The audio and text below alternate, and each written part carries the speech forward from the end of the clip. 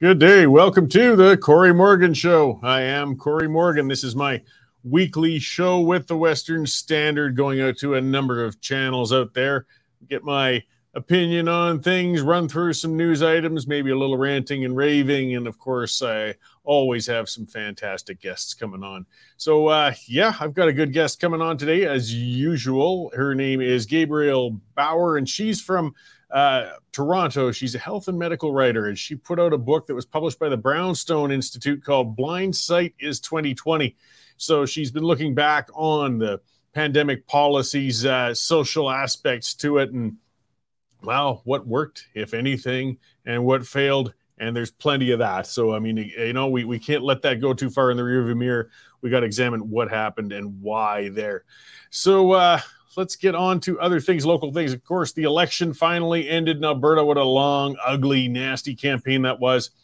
In the end, we do have a UCP government. Danielle Smith pulled it off, but I got stuck with an NDP MLA. Shamefully, in my rural riding, I have an NDP MLA. I'm quite bummed about it, but whatever. I guess it could have been worse. We could have had a whole whack more of them. Good to see you all checking in on the comment scroll, guys. Stuart, Shirley, Jason, all the rest of you. I appreciate it. Use the comment scroll if you're watching this live. Send questions my way, the guests' way, and, converse with each other. Just keep things civil. We can fight on Twitter if we want. We don't need to do it in this comment scroll. All right, I'm going to talk a little bit about that election, offer my advice, and I'm sure she's getting it from all directions. My advice, though, to Premier Danielle Smith. So Danielle Smith, I mean, she's gone against all conventional wisdom and political advice. She's defied and ignored polls, pundits, and academics that all predicted her political demise, and in dismissing those naysayers, she's found herself elected as Alberta's premier with a majority government at her disposal, albeit a reduced one. Now, the night of the election, Danielle Smith invoked the late Ralph Klein in referencing what was called his miracle on the prairie, and she wasn't drawing an unfair parallel. The similarities between the 1993 general election won by Klein and the 2023 election in Alberta are remarkable when you look at them. When Klein took the reins of the Progressive Conservative Party in the early 1990s, their party was in serious trouble. It was polling down sometimes as low as 20% against Lawrence Decor's Liberals, and many were declaring the PCs as electorally dead in the water. The elites, of course, and the chattering classes dismissed Klein as an uneducated bumpkin who stumbled his way into the premiership and would become a little more than a footnote in political history. Voters, though, they felt otherwise and gave Ralph Klein a reduced majority government on June 15th, 1993. The Alberta establishment, of course, they were aghast, but at least somewhat humbled. Now we come all the way up to 2022, and we've got the governing UCP, and they were polling as low as 22% under the leadership of Jason Kenney. That led to the end of Kenney, and among a number of things. And when Kenney was replaced by Danielle Smith, the usual establishment suspects were all but confident this would be the beginning of the end of the UCP's reign in government. There's no way a leader with such a controversial history as Smith could turn around the fortunes of a party in such trouble, right? Well, Smith proved her detractors wrong and pulled a reduced majority win from what was the most personal and negative provincial campaign in living memory. And while she may have fewer seats than the 1993 PCs did under Klein, she actually has a larger segment of popular support. I mean, Ralph Klein won 44.5% support in 1993. Smith's UCP took 52.6% of the electorate. Her opponents can no longer claim she doesn't have a mandate from Albertans. Now, if Premier Smith wants to continue down a Klein-like path, she needs to take another one of his favorite sayings to heart. Don't blink. The election might be behind Smith right now, but her opponents are far from gone. Notley's remaining as the leader of the NDP for now, which ensures the negative tone of the opposition against Smith is going to continue. Legacy media is as biased as ever against Smith, and they're going to pan every move she makes.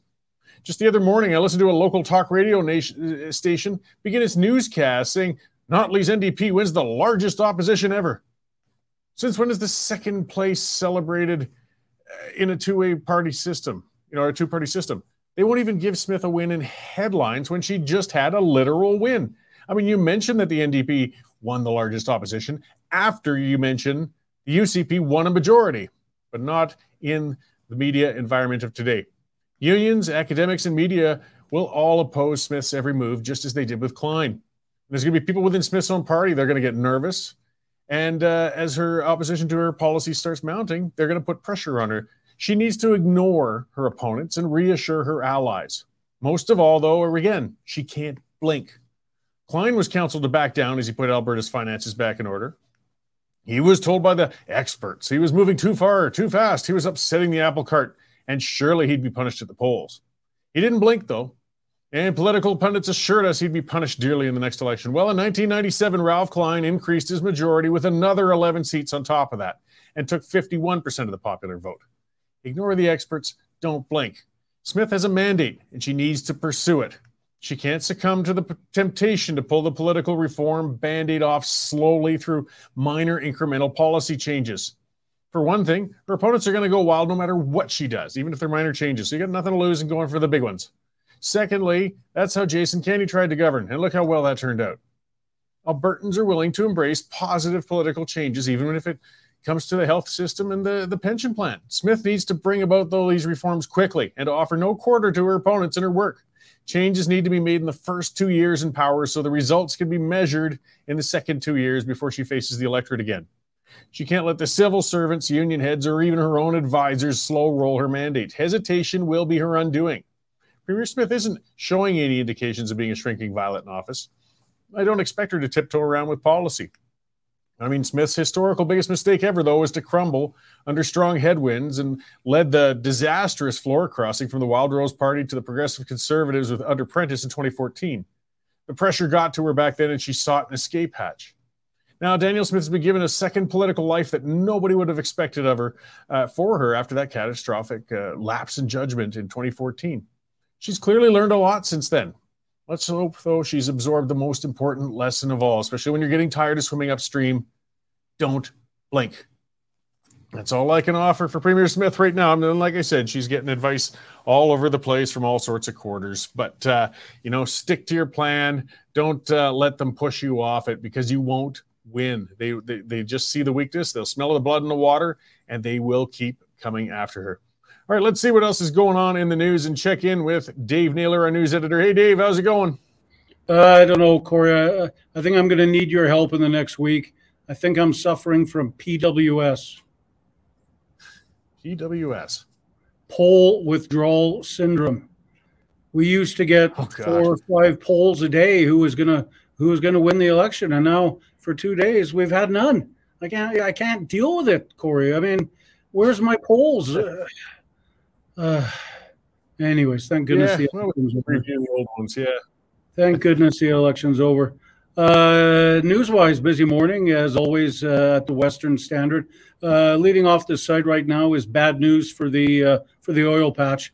Massive Norwegian oil company has not pulled the plug, but has delayed the massive Bay du Nord project off the coast of Newfoundland for at least 3 years. That's a $16 billion project that is now on hold, Cory. Our education columnist, John Hilton O'Brien, has filed a piece on the fact that even though the UCP has won, the parents still need to fight for what's happening in the education system. I don't know about you, Cory, but when I was growing up, there was nothing I liked more than a Duke of Hazzards episodes with the following the tales of Bo and Luke Duke and their very Daisy Duke short friend Daisy. Car chases and whatnot, they were all part of life in the Dukes of Hazzards, and there was a real life one recently down in Georgia, which was caught on tape, which some driver flew off the back of a pickup truck and went hundreds of meters or hundreds of feet in the air, barrel rolling. So that's good fun to check out. Our education. Oh, and there's Nico playing it there for you now. What else do we have? Our real estate expert, Mike Thomas, has got a piece looking at the June 7th Bank of Canada interest rate. Interestingly, the GDP that is higher than expected could cause the bank to raise the rate on June 7th. And we've got also video of the dramatic incident yesterday involving a Chinese fighter jet, which buzzed right in front of an American aircraft, and that's up there for you to see. And coming up in a few minutes, Cory will have a story. We'll reveal who becomes Hollywood's oldest dad lately. Which Hollywood legend has just become a dad at 83 years old? We'll have that story up in just a couple minutes. All right. Well, thank you for the updates, Dave. And we're looking forward to the full story on the geriatric breeder there. Yeah. And he, if he's doing it at 83, you have any thoughts of maybe, getting back in the baby making game? No, I got neutered back when I was 27, and there's no reversing that for me. But maybe some others might want to take up the challenge later on. There you go. All right. Thanks, Dave. We'll Thanks, talk after the show. That is our news director, Dave Naylor, again, covering everything from the important to the fun and trivial, such as celebrity child birth and Dukes of Hazzard style crashes going on. But also, of course, we're covering the election, federal politics, provincial politics, like any good large news site. This is when I remind everybody, get on there and take out a subscription. That's how we stay independent. That's how we pay the bills. That's how, again, most important of all, we aren't beholden to the government for a nickel. We do not take any tax dollars. And that's thanks to you guys who have subscribed. $9.99 a month, $99 a year. You get full access, get beyond the paywall, and see all of those news stories as they come out. But we've got a large news crew across the country here putting stuff out. I mean, it's one of the things that came out recently, or as we saw during the election, Calgary has next to nothing left with Canada, with the Calgary Sun and the Calgary Herald for newspapers. These were the two heavyweights here. They were here, forever. They had they couldn't file their stories until quite late because they don't have any copy editors apparently out this way. They're down to putting out just about a flyer. I saw somebody on Twitter talking about that today too. Yesterday's Sun, a post-election Calgary Sun, it was like 24 pages long and had 2 ads. They're hurting really bad. And, I'm not celebrating. There's a lot of good jobs being lost. We got a lot of challenges to local coverage going on. Actually, we've got, who is going to cover these things. The news is important, but they've got to change how they're doing things rather than trying to keep asking for more and more money to shore up what's a broken, obsolete system. You can't carry the weight of an old traditional style media outlet any longer. I mean, that's why the Standard's expanding as well as it is, and other independent outlets, because we started from scratch and we didn't have to try and carry all that weight and reinvent the wheel. We're working with modern types of technology and layouts and ways to source stories, edit stories and get them out there. And that's why we put out a lot of them, and we can put them out fast, and they're quality. But there was a council, some meeting of, this is a crisis of local news is a really harsh reality. This was to Canadian media directors at a conference recently that was held. And you see, they understand it. And they say the decline of local news outlets is deeply concerning. Not only does it disrupt the lives of journalists and industry professionals, but has far-reaching implications for the communities. And there's truth to it. But I mean, we got to remember, do we need that many outlets anymore? Do we need the local ones? I mean, for those of us old enough to remember pre-internet days, if you were living in a small town or a large city, even the local little baseball team, where else could you find out if they won or lost if you weren't at the game yourself than opening the local paper, or what was it with that house fire down the street, or any number of these smaller news items. But now you can still find out. It didn't disappear. It's just the local news outlets did. So you can go on Facebook and you can find these things, you can go on Twitter. I mean, part of the problem though, and I've said that before too, we've got more access to quick, ready information than we've ever had in our lives. But at the same time, we've got more access to BS as well. So that's where we've got to be really, really careful. And, we got to sift. I mean, some of it puts the responsibility on our laps. So we do have to take that responsibility and, just make the most of it. But again, I mean, we can't use that as an excuse to shore up unsustainable media models. It's a time of the past. So we've got to evolve upwards. So, okay, I see my guest is getting set over there. We're going to have her on deck right away. And as I said, her name is Gabrielle Bauer. She's a health and medical writer. She's won some awards. She's written a number of books. And we are going to predominantly speak, and I've been looking forward to this, on her recent one on the pandemic and responses to it.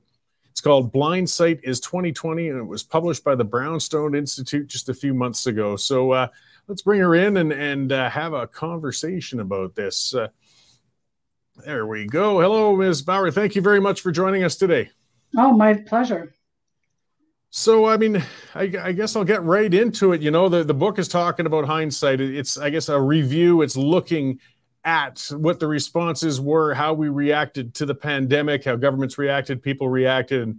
And I guess maybe if you could kind of sum up in a nutshell what you're covering in this book. Okay, I've read a lot of pandemic books as part of my research. This one is a little bit different in that it really focuses on the psychological, sociological dimension. So it's not as much about, data, this fact or that fact, although there certainly are some of those, but it's, why did the world go mad? What happened? Why was there this level of fear? Why was there this level of groupthink? Why was there this level of shaming and snitching? And where did that all come from? And so in order to make my case, I don't just talk about my own views, but I enlist the expertise of people, 46 people from various disciplines, not just science. And that's really important because I think, novelists and artists and lawyers and philosophers, they all have really important things to say about a pandemic. So I bring together all these people, including scientists, and through them, I make the case for some of what happened and why it did. Yeah, and I mean, it was at 46 dissenting thinkers, I believe is what you've got listed in that book who have come out. And we can't dismiss the people on the grounds, the musicians, the novelists. I mean, they've traditionally been part of our social fabric. They've put out social trends from their periods of observation historically. And it's very important to hear what they say, not just the fella in the lab coat in the back of a room somewhere. And I mean, as you said, it was almost a temporary madness the world went into. I mean, we'll be studying this for a long, long time, but I mean, now at least we're allowing some of the voices to come out and even talk about it. I mean, that was part of the trend. Everybody was being shouted down if they swam against the current. I've never seen anything like it. I mean, I'm 66 years old now, so I'm old enough to be a grandma, although I'm not one yet. And I was 63 when this all started. And so, but I never, even though you'd think I might be in a demographic that wanted to stay home and say, stay safe. No, never. That never made sense to me. And in fact, I could not understand why my friends and colleagues and family were so on board with this. I could not understand it, and it troubled me mightily. And the first few weeks, I tried to sort of understand this and start some conversations online. And the degree of outrage and vitriol I received, I've never seen anything like it. I mean, no one had called me a sociopath before, or a mouth-breathing Trump tart, or, people telling me to go lick the virus. I mean, it was unbelievably toxic, And it was damaging, and I mean, I think everybody's sort of seen it. I hope some are looking back shamefully, but some rifts haven't been healed. I've seen that within some aspects of my extended family, a couple of siblings who couldn't talk with each other over the period of this because they were on different sides of the vaccination and masking issue. Like, we shouldn't have a political issue ripping apart tight family units. Well, it's not a political issue. It shouldn't have turned political. And that's something that's interesting, too, was the left-right divide. I mean, you'd think this was all just based on health and data, but there was a very distinct split between people who were traditionally, I guess, leaned towards conservative views and people who weren't. Well, yeah, absolutely. But I do want to address one thing you said. You'd think it would all be about the science and data. One of the points that has always been important to me and that I make in the book is that managing a pandemic is never just about science and data.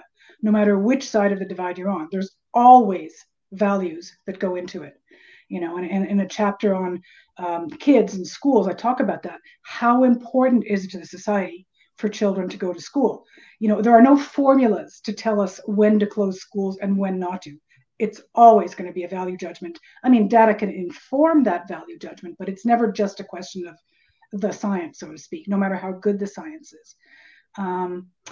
So, and yes, as far as the political divide, and that's another issue that I address in the book, about this ridiculous left-right thing, because traditionally the left has really paid attention to the working class and the struggles and the need to earn a living and a dignified living and all that stuff. And that completely went out the window.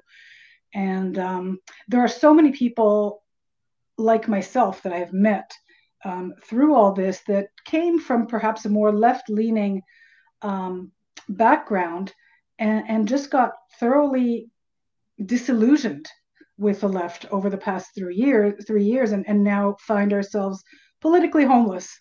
I mean, we've come to appreciate some things from the right, but we still are kind of in this no man's land. And we socially disrupted an entire generation at some of their most formative periods. I mean, the fear and the division and some of the things imprinted upon children when the schools were shut down and so much fear was being spread around. And even when the numbers were coming in, I can understand some panic in the early part of a crisis. Okay, we don't know how this is going to move. We don't know who it's going to hurt. We really want to act and see if we can't get it under control. But I mean, after a year, we had a pretty good idea that thankfully children were virtually immune from harm from this virus. But even then, we couldn't get them back into the schools. We had hazard tape going around playgrounds. We wouldn't let them get outdoors and socialize. And that's going to affect them for the rest of their lives. Yes. And to add to that, all the guilt that we lay on them, that was another thing that just really disturbed me from the start, is this idea of telling children, well, don't do X, Y, Z, or else you might kill grandma. Well, no. I mean, if you inadvertently transmit a virus to someone, you're not killing anyone. Of course, we try to be careful and we don't do these things on purpose, but humans and viruses have coexisted since the beginning of time. You cannot make a child feel guilty for inadvertently doing something that is just biology. So I found that outrageous, and I think that really affected a lot of children, and I'm still hearing about it today, where they just, oh my God, if I take off my mask, who am I going to kill? It's just crazy stuff. It really was like the world. It's the title of one book that I quote in my own book, The Year the World Went Mad, by an epidemiologist, a mainstream epidemiologist. And that is in fact what happened. The world went mad, I believe, for 3 years. Without doubt, and rationality went out the window, and so many things that we can't take back. We had family members who might be passing away of something that is clearly terminal. Nothing is going to save them. The most important thing in the last period of their lives is to try and see some loved ones one more time before they go. And we kept loved ones out. Who cares if you're going to give them an infection of COVID when they're going to die of cancer in a week? They just want to hold somebody's hand one more time. And we did not do that. It just amazed me that people lost sight of that, and that is a theme that I return to a lot in the book. What are we here for? And what do we want in the last moments of our lives? Do we want to be, protected from humanity, or do we want to reach out and sort of look over our lives and think and connect and make memories? It was such a monolithic response. There's these epidemiologists with their hammers just looking for this one nail, and that is probably the central theme in the book, is that this is not just an epidemiological problem. It's a human problem that has mental health dimensions, social dimensions, spiritual, philosophical dimensions, and the response just swept all that aside, which really went against all previous pandemic guidance. And that's why I enlist even the thoughts of a comedian, some musicians, several novelists. I found that novelists often had the deepest insights about the pandemic. Obviously they can't advise us on virology or transmission patterns, but they can tell us a lot about sort of the philosophy of managing a pandemic and what needs to be done and what shouldn't be done. Well, and these things matter. I mean, the distrust in the entire system and authority in general. I mean, we were ill-used, or a lot of us certainly feel we were. And if an emergency comes down the road, I imagine there's always another one coming. There's going to be a lot of people resisting, perhaps resisting on the wrong side, but they've just lost so much trust in the authorities and the establishment that they won't listen to them when the time comes that they probably should. Well, that's right. And I didn't see any sense of restraint. It was always, great overreach. I didn't see any sense of restraint. Oh, well, things are looking better. Let's pull back now. Let's talk. Let's bring in some expertise from other areas. And of course, we all know, the insane push toward vaccines as the only solution. Now I'm vaccinated myself. I'm boosted. Like, I personally didn't have an issue with the vaccines. I worried about the vaccines as little as I worried about the virus, which might seem strange to some people, but it's how I'm built. So it wasn't an issue for me personally. But as the months went on in 2021, 2022, and I just saw how insane the vax wars became. A lot of us remember that cover spread on the Toronto Star, with quotes from the people who wanted, the anti-vaxxers to die and go to hell and wanted their children to die. And I mean, like, what is this? That just seemed far, far more harmful to me than any virus. And one thing that I guess I take pride in is that, although I got vaccinated myself, I resolved very early on that I was never going to question or shame anyone for their decision, because I trust that my friends who decided not to get vaxxed have good reasons for it. And so I never asked them. I never made socializing contingent on it. And it became also clear very soon that the vaccine was not stopping transmission, which really removed any ethical justification for the mandates. So I just didn't get into any of that. So many of my friends, are you vaccinated? Are you not? And I remember meeting a friend who was not vaccinated, and we were walking outside, and she burst out crying in the middle of our walk. I described this episode in the book, and she just said she was so afraid of meeting me because she thought maybe that I wouldn't want to hang out with her once I found out she wasn't vaxxed. We were outside walking, I just thought, wow. Yeah, and then another aspect that turned into almost a bizarre measure of, I think, to a degree, virtue signaling, maybe began with some medical rationale, but was masking. I think part of it's because you wear a mask, you're showing your visible effort that you're trying to stop this, despite the fact that it was showing that it wasn't doing a heck of a lot to stop anything, but it was annoying the heck out of people. It was dividing people. And again, it just came down to, I think, a symbolic thing of just showing authority and pushing down on people. Absolutely. And as you say, virtue signaling. And I have to admit, I have a little bit of an allergy to that, the holier than thou, look at me, I'm a good person, and that was so much a part of this. So I've written quite a lot about masks. Like, if anyone looks online, they'll find a lot of my articles about masks. Because ultimately one of my most recent ones was it's really not even so much about the data. You go on Twitter, and you're going to see these endless arguments. Masks work. No, they don't. Yes, they do. No, they don't. Yes, they do. No, they don't. And both sides just fling data at each other and stats and studies and all that. Underlying all this, I firmly believe, and have from the start, is really a difference in worldview. And the side that just believes that protection from a certain threat, from a biological threat, trumps everything else in life, that side is going to justify masking. They're going to interpret a 5% reduction as, well, it's worth it, even if it's a 1% reduction, whatever it takes. The side that sees humanity in what I call a more holistic way and sees safety from a biological hazard as only one dimension, and who also appreciates human connection and in that holistic way is going to resist the idea of a perma-masked society. And so that's why I've always believed that there are what I call data agnostic arguments behind all this. There's just two sides that see the world a little differently and that want a different kind of world. And my book sort of argues for side B. This is the kind of world that we want, and this is why. Yeah, and the battles, unfortunately, are still going on. But I mean, part of what we can hope for, the most we can hope for, is that we learn from it and correct some of our past actions the next time we hit a challenge. So, I mean, that's part of, I guess, what you kind of go through and come towards in the book. We've kind of run out of time, but where then, I see at the Brownstone Institute, you have plenty of columns there. Where can people find copies of Blindsight is 2020, along with your other books?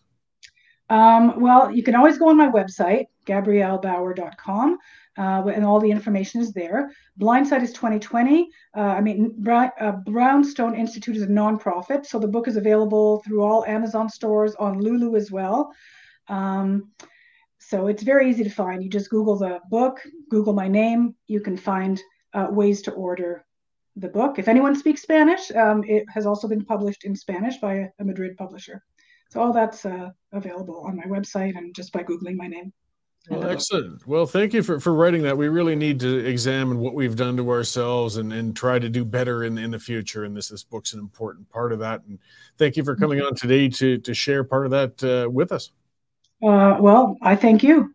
All right. Well, I hope we get the chance to talk again soon. I'm certain there'll be more to discuss. Okay. Thanks, Cory. Hey, thank you. So that was Gabrielle Bauer, or Bauer, I should say. I'm terrible with the reading on there. And the book, again, is Hindsight, or Blindsight is 2020. And again, yes, it can be found at brownstone.org. There's connections, Amazon, all over. We really need critical discussion of what happened. We need to look in that rearview mirror and scratch our heads. And hopefully, some people are letting some of those shields down a little bit. We've got to watch it too. What I've hated the most, what I've despised seeing, was the social division. The people who got so upset and fought and haven't talked with each other since. Well, it doesn't matter if the other person wanted you to mask or vaccinate. If you can get over it and start talking again, it's worth it, okay? Let it get behind us. We can discuss the other things. We can fight about other stuff later. But seeing lasting damage, seeing families split, seeing friendships lost, social circles broken, you can't measure these things. And that's part of what was important with this book, with talking to artists, comedians, people, though, who observe the social aspects of us, because you can't clinically measure social damage. There's no easy way to do that. So you can't get a list and see just what happened to that family over there, or that sports team, or those friends from school. But there was damage, a lot, and with so little benefit. And that's, I think, a lot of what was lost in this whole thing too. Gabrielle kind of covered a little of that at the end, talking about, if the masks helped with 1% or 5%, somebody could come up with some data to say it helps. Okay, fine, fair enough, if you're reducing it a little. But everything comes with a cost. And when it comes to cost-benefit analysis, we threw the cost part out the window. There is a cost to wearing a mask. There's the social aspect. I mean, some of it's just somebody saying, I don't want it on my face. Well, you have to respect a little bit of that. That's important. I myself, and as my wife will remind folks, that I'm supposed to have hearing aids. I don't have good hearing. I've really, during the pandemic, discovered just how much I come to rely on seeing person's lips move when they speak to me. And when they're behind a mask, I'm asking them to speak up a lot. Now, imagine somebody who was fully hearing impaired. What was that 3 years like for them? For what benefit? To protect them from a 1% or 5%, a little less of catching, again, a virus, which was definitely real and definitely dangerous, but to most people, not so much that perhaps it was worth the cost of imposing the masks. And the other part that was thrown out was any concept of bodily autonomy or individual choice. You have to respect somebody else's choice, even if you disagree with it. You can even yell at them to disagree, but don't have the state step down and get on them. People got on my case, so I remember that during the show, and it's bad on both sides. I've never hesitated to point out that I got vaccinated twice as well, but I've always supported choice. And yes, I don't see coercion as choice. Because, there's some people saying, well, you never were forced to. Yeah, no, it's as long as you're willing to lose your job, lose your ability to travel, lose your ability to go to a restaurant, you lose your ability to be on sporting teams, have post-secondary education, it's your choice. That's not a realistic choice for a lot of people. And when we talk about bodily autonomy, and I'll throw in the hand grenade when it comes to it, if it's a choice that really, why can't an employer, say, who has deep-seated feelings about abortion, say, well, you know what? I want to have access to the medical records of my employees, and any who've participated in abortion, I want the right to fire them. It was a choice, and there's consequences, right? Choices have consequences. Now, that employer would be brought up in front of a human rights commission so fast your head would spin if they pulled that. I don't want to see something like that, of course, but that's what I'm talking about. That whole principle it's very personal. Somebody who strongly feels that they should not be vaccinated, that's none of the employer's business, particularly once it was clear that it didn't stop transmission. There was no more moral argument anymore. He wasn't going to make coworkers sick by not being vaccinated, wasn't putting anybody at risk. Why do you still have the gun to that person's head? And there's still some places doing that. It's absurd. It's wrong. And I know people are almost sick of hearing of it. It was a horrible period of time for everybody. And we don't want to talk about it, but we can't forget about it. We can't stop talking about it because, as I said, there's going to be another crisis. There always is. So all we can do is hope that we do better in the next one. So let's learn from the last one. What did we do wrong? Let's not repeat those mistakes. We can make a whole bunch of new mistakes when the next crisis comes. But we've got to study these things and we can't let them go. All right, I'm going to move on to some other news items to cover some things. As I said, I can only handle so much COVID talk after so many years. It's so important, but I can only take on so much per session. Let's sort of lighten things up, but interesting when it comes to individual choice. This ties in. We had a plebiscite that was held during the Alberta election down in southern Alberta in the town of Cardston. Now, people not familiar with Alberta, we have a very strong Mormon population in a lot of those southern towns, Cardston, McGrath, Raymond, predominantly Mormon individuals living down there. And Cardston has not allowed liquor sales for over 100 years in that town. So they finally, you can't get a drink anywhere. You can't go to a bar. You couldn't get go to a liquor store because they could use the ability of, local business licenses. So booze wasn't banned, but you had to go elsewhere to get it. You couldn't get it anywhere. And it was still close. 491 people voted, 53% of them, to say, yes, we should allow some liquor sales, to 441 who voted no. We'll see. It depends on who's on the town council and whether they'll drag their feet and still allowing and giving licenses. But this, again, comes down to why, guys? Why? It's a legal product. If you're not into it, your faith says you shouldn't drink it, so on, then don't. But don't use the arm of the law, the state, to stop other people from having that choice. It's ridiculous. And even to this day, it gets too far. Go door to door. We know the Latter-day Saints certainly have no shyness about that. Try to create converts and get people to choose not to drink.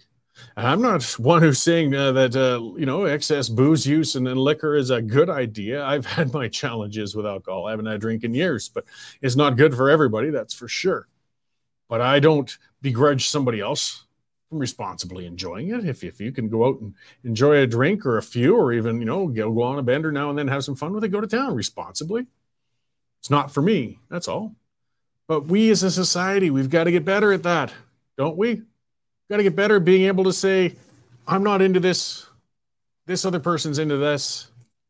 I just won't do it with them. I'm okay with it, though. I don't have to stop them. I don't have to intervene on them. It gets back to the libertarian principles. If it's not hurting somebody else, stay out of it, particularly the state. Now, some people, and fair enough, I'm going to go on one of my sidetrackings because that's what I do. When we talk about decriminalization of hard drugs, fair enough. If you're saying that way, Cory, why are you on the case of it, so much as it's happening in Vancouver? Well, that's a fair question. Very much a fair one. Part of the problem, and I do believe to a degree in decriminalizing, going after the ground level consumers of drugs, even the hard ones, what point? What point in arresting and finding a heroin or a fentanyl junkie that has no money, that are really at bottom already, and going after them? You're not doing them any good. You're not doing the state any good. You're not stopping the dealers. You're not stopping the mayhem that the drugs are causing. The problem I have is with the enablement, with the trying to say that you can functionally live and exist on drugs, because those drugs aren't directly comparable to alcohol. Now, alcohol, as I know, can be very, very dangerous. It can be abused. It's ruined millions of lives for some people who can't responsibly consume it. But there's no responsible way to be a recreational consumer of fentanyl. Way too powerful, way too addictive, way too damaging. There is no safe amount of methamphetamines you can take. Meth is not safe. Putting a rail to blow up your nose is never a good, healthy idea. Should it be illegalized, though? That's not necessarily the route to deal with it. But what we need is treatment. What we need is intervention. And that gets into another area that, people could say is a double standard. I've talked about that. We need to, when people have hit that point, we do have that. And I talked about it with a family member I had to deal with recently. When a person is clearly in a position where they may harm themselves or others, we can intervene, and that's under the Mental Health Act. Every province has one. When a person is taking fentanyl to the point that they're scrawny and have sores all over them and have lost bowel control and are passing out behind dumpsters, I don't think it should be that hard to be making the case that they're going to harm themselves if we just leave them as they are. It's one of those rare cases where infringing on individual liberty, I think, is a social obligation on our part. We have to be careful with it. You don't want to do it frivolously, but we can see enough of the zombies on the streets. Those are somebody's children's, cousins, brothers, sisters. I mean, somebody put it in the most crude of ways in some of the online discussions with someone saying, you can't take their liberty. What if it's your daughter out there who's servicing men to get her next fix? Would you as a family member want some sort of intervention to get her off there, even if treatment is difficult and doesn't have the highest success rate? You know that leaving her on the street has pretty much a zero success rate. Wouldn't you want to intervene? If it's your son who's out there who's putting his life at risk, stealing from people to get his next fix, pacing up and down the roads, begging on street corners. So yes, that's compassionate conservatism. We got to be careful with it. And others have pointed out, yes, these addicts they don't have personal liberty. They don't have freedom. They are slaves to the addiction. They're slaves to the drugs. They don't have the liberty already. So this is one of the things I'm very excited about with Premier Smith, because she didn't back down on that. And that's part of what I said at the start of it, when she was talking about bringing in treatment systems where we're going to directly intervene and get them in. And I've seen some experts and others are saying, there's only a 20% success rate if you force treatment, 50% if they come in willingly. The bottom line is treatment's essential. When you're in the late stages of addiction, not just trying it out, when you're one of those, again, when you're on the streets, when you're a meth addict, a fentanyl addict, a heroin addict, your odds of surviving without treatment are very, very low. So even 20% is a hell of a lot better than what you had. And I want to try it. People point to Portugal. Look at them. They've decriminalized the drugs and everything. Yes, they have, but they overlook the other part. Portugal has a very, very advanced, and I would say, yes, almost coercive treatment system. You want to get in and get access to some of that clean supply. Yes, but they also say this is also the first step on your road to getting treatment and getting off the crap. It's not saying you can live and just keep consuming it. It's a disease that needs to be treated, not something that needs to be enabled. So, as others have been pointing out with the Aaron Gunn's documentary, Canada is Dying. Yes, I think it's well worth watching. And we have our own Arthur Green, who's always putting pictures up of addicts in rough states and in difficulty on the streets. And people get upset with that. And they should. That's the point. We want you to get upset. But it's not just to get you upset. It's to make people realize how ugly it's getting out there, how bad it is, how much worse it is. Because most people don't go downtown. Most people don't ride public transit. So most people don't understand just how awful it's gotten. And this is happening in every city and also in the smaller towns and areas across the entire country. Fentanyl, it's like something we've never seen before. It's so much, it's prevalent, it's relatively cheap, it's incredibly powerful, very, very dangerous. And we didn't have to deal with that. In the 80s, the 90s, we had addicts, you had your drunkards, you always had that part of town, but you didn't have this wave of zombies that's killing people like this. And we have to do something about it. Enabling isn't working. And again, it just gets down to responsible or not. It's not a good recreational drug. When I, as many pointed out, shared too much when talking about my colonoscopy, for example, part of what they gave me as the mix to knock it out, to make it a less unpleasant experience, was fentanyl. There is a medical use for it, but it doesn't mean that a person can take it themselves in a safe manner in any sort of way. And it certainly gave me an impression of just how powerful that stuff is. Because, the little bit injected into me, and I barely remembered anything, and they're wheeling me out of the room a little more humbled and a little tender in the backside, but no worse for wear.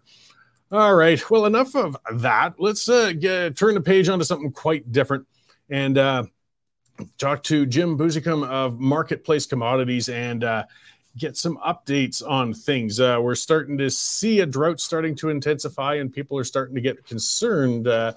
Before the last time I talked to Jim, there you are. You were saying, producers shouldn't be sweating the weather patterns quite yet, but now is it starting to entrench a bit?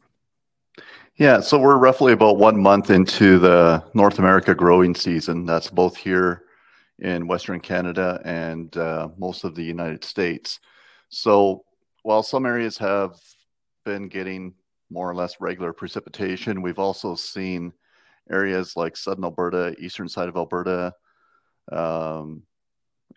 actually become drier. The conditions when they were planting the crops was good. They had, plenty of moisture to germinate the crops, but now that those crops are growing, they require more moisture to mature properly to produce the seeds. And we're starting to hear some rumbles about production issues if this weather keeps up the way it is. So it's very common. I mean, we do go through most growing seasons where it's there's always imperfections, there's always issues, and these things affect the markets. So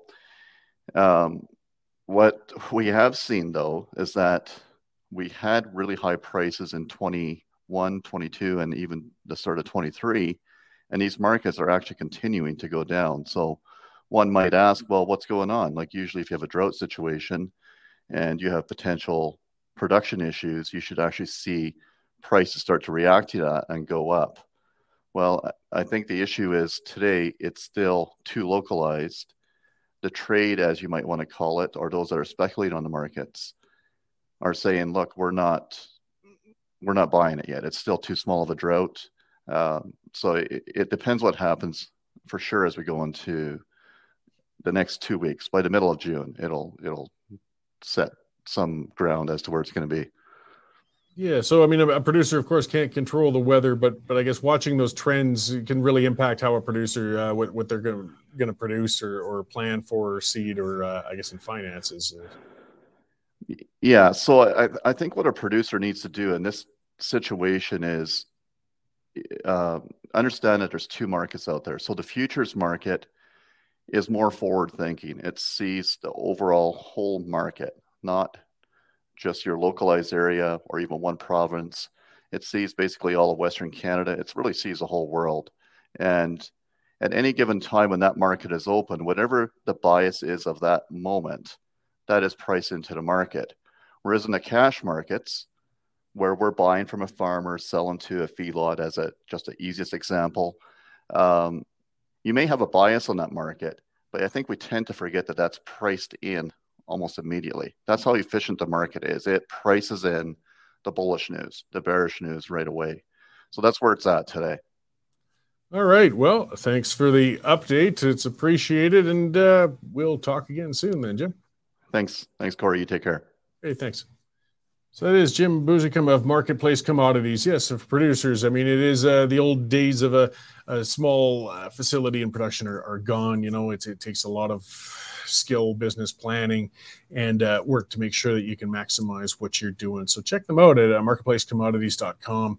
And there's certainly a lot they can offer there in what's obviously a fluid sort of market and business world.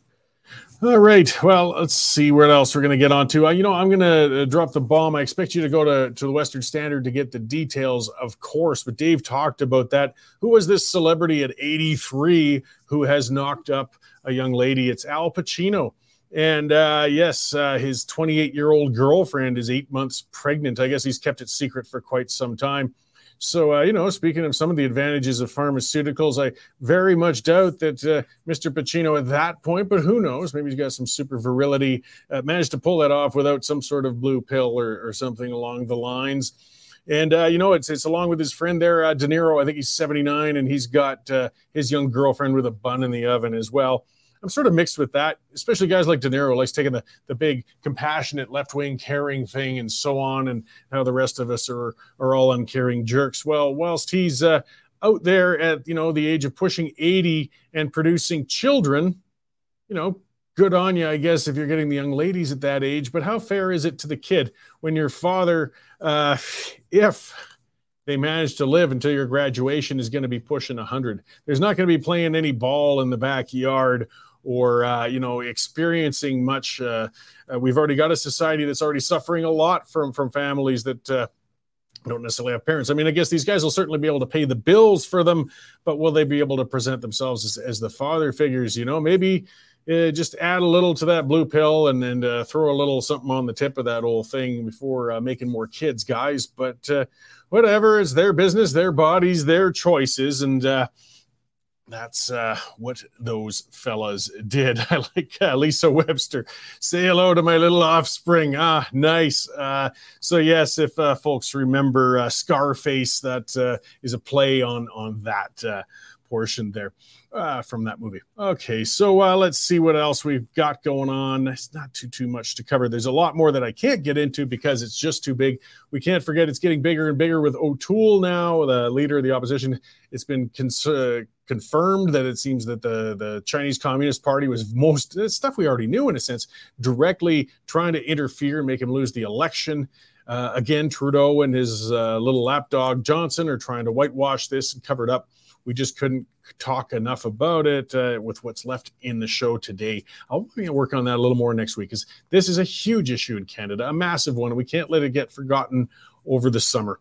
Of course, there'll be lots more to cover and updates and things next week as well. So thank you all for tuning in today, guys. And we can finally start talking about stuff other than the provincial election for a while. But it'll still be a bunch of politics and me ranting and raving in future shows. So come in again next week at this time, and we will do it all over again. Thanks. Here's an update on commodity prices in Lethbridge for today. Cash barley is down $2 at $4.03. Feed wheat is down $2 at $4.04. And corn is down $3 at $3.93 per metric ton. In the milling wheat markets, July Minneapolis futures are lower 11 3/4 cents at $7.81 per bushel, with local hard red spring bid for May movement at $10.47. Looking at canola, nearby futures dropped $7.60 at $6.50.60 per ton, with delivered values per June movement at $14.97 per bushel. In the pulse markets, nearby red lentil prices are trading at 33 cents per pound, and yellow peas are holding at $11.25 per bushel. And in the cattle markets, August live cattle added 17.5 cents at $167.35 per hundredweight. For more information on pricing or picked up options, give me a call at 403-394-1711. I'm Matt Musicum at Marketplace Commodities, accurate real-time marketing information and pricing options. Canadian Shooting Sports Association. Without the CSSA, our gun rights would have been taken long ago. These guys are on the front lines helping to draft smart and intelligent firearms regulations and legislation in Canada, and more importantly, educating the public about how we keep guns out of the hands of the wrong people. To become a member, it's absolutely worth every penny.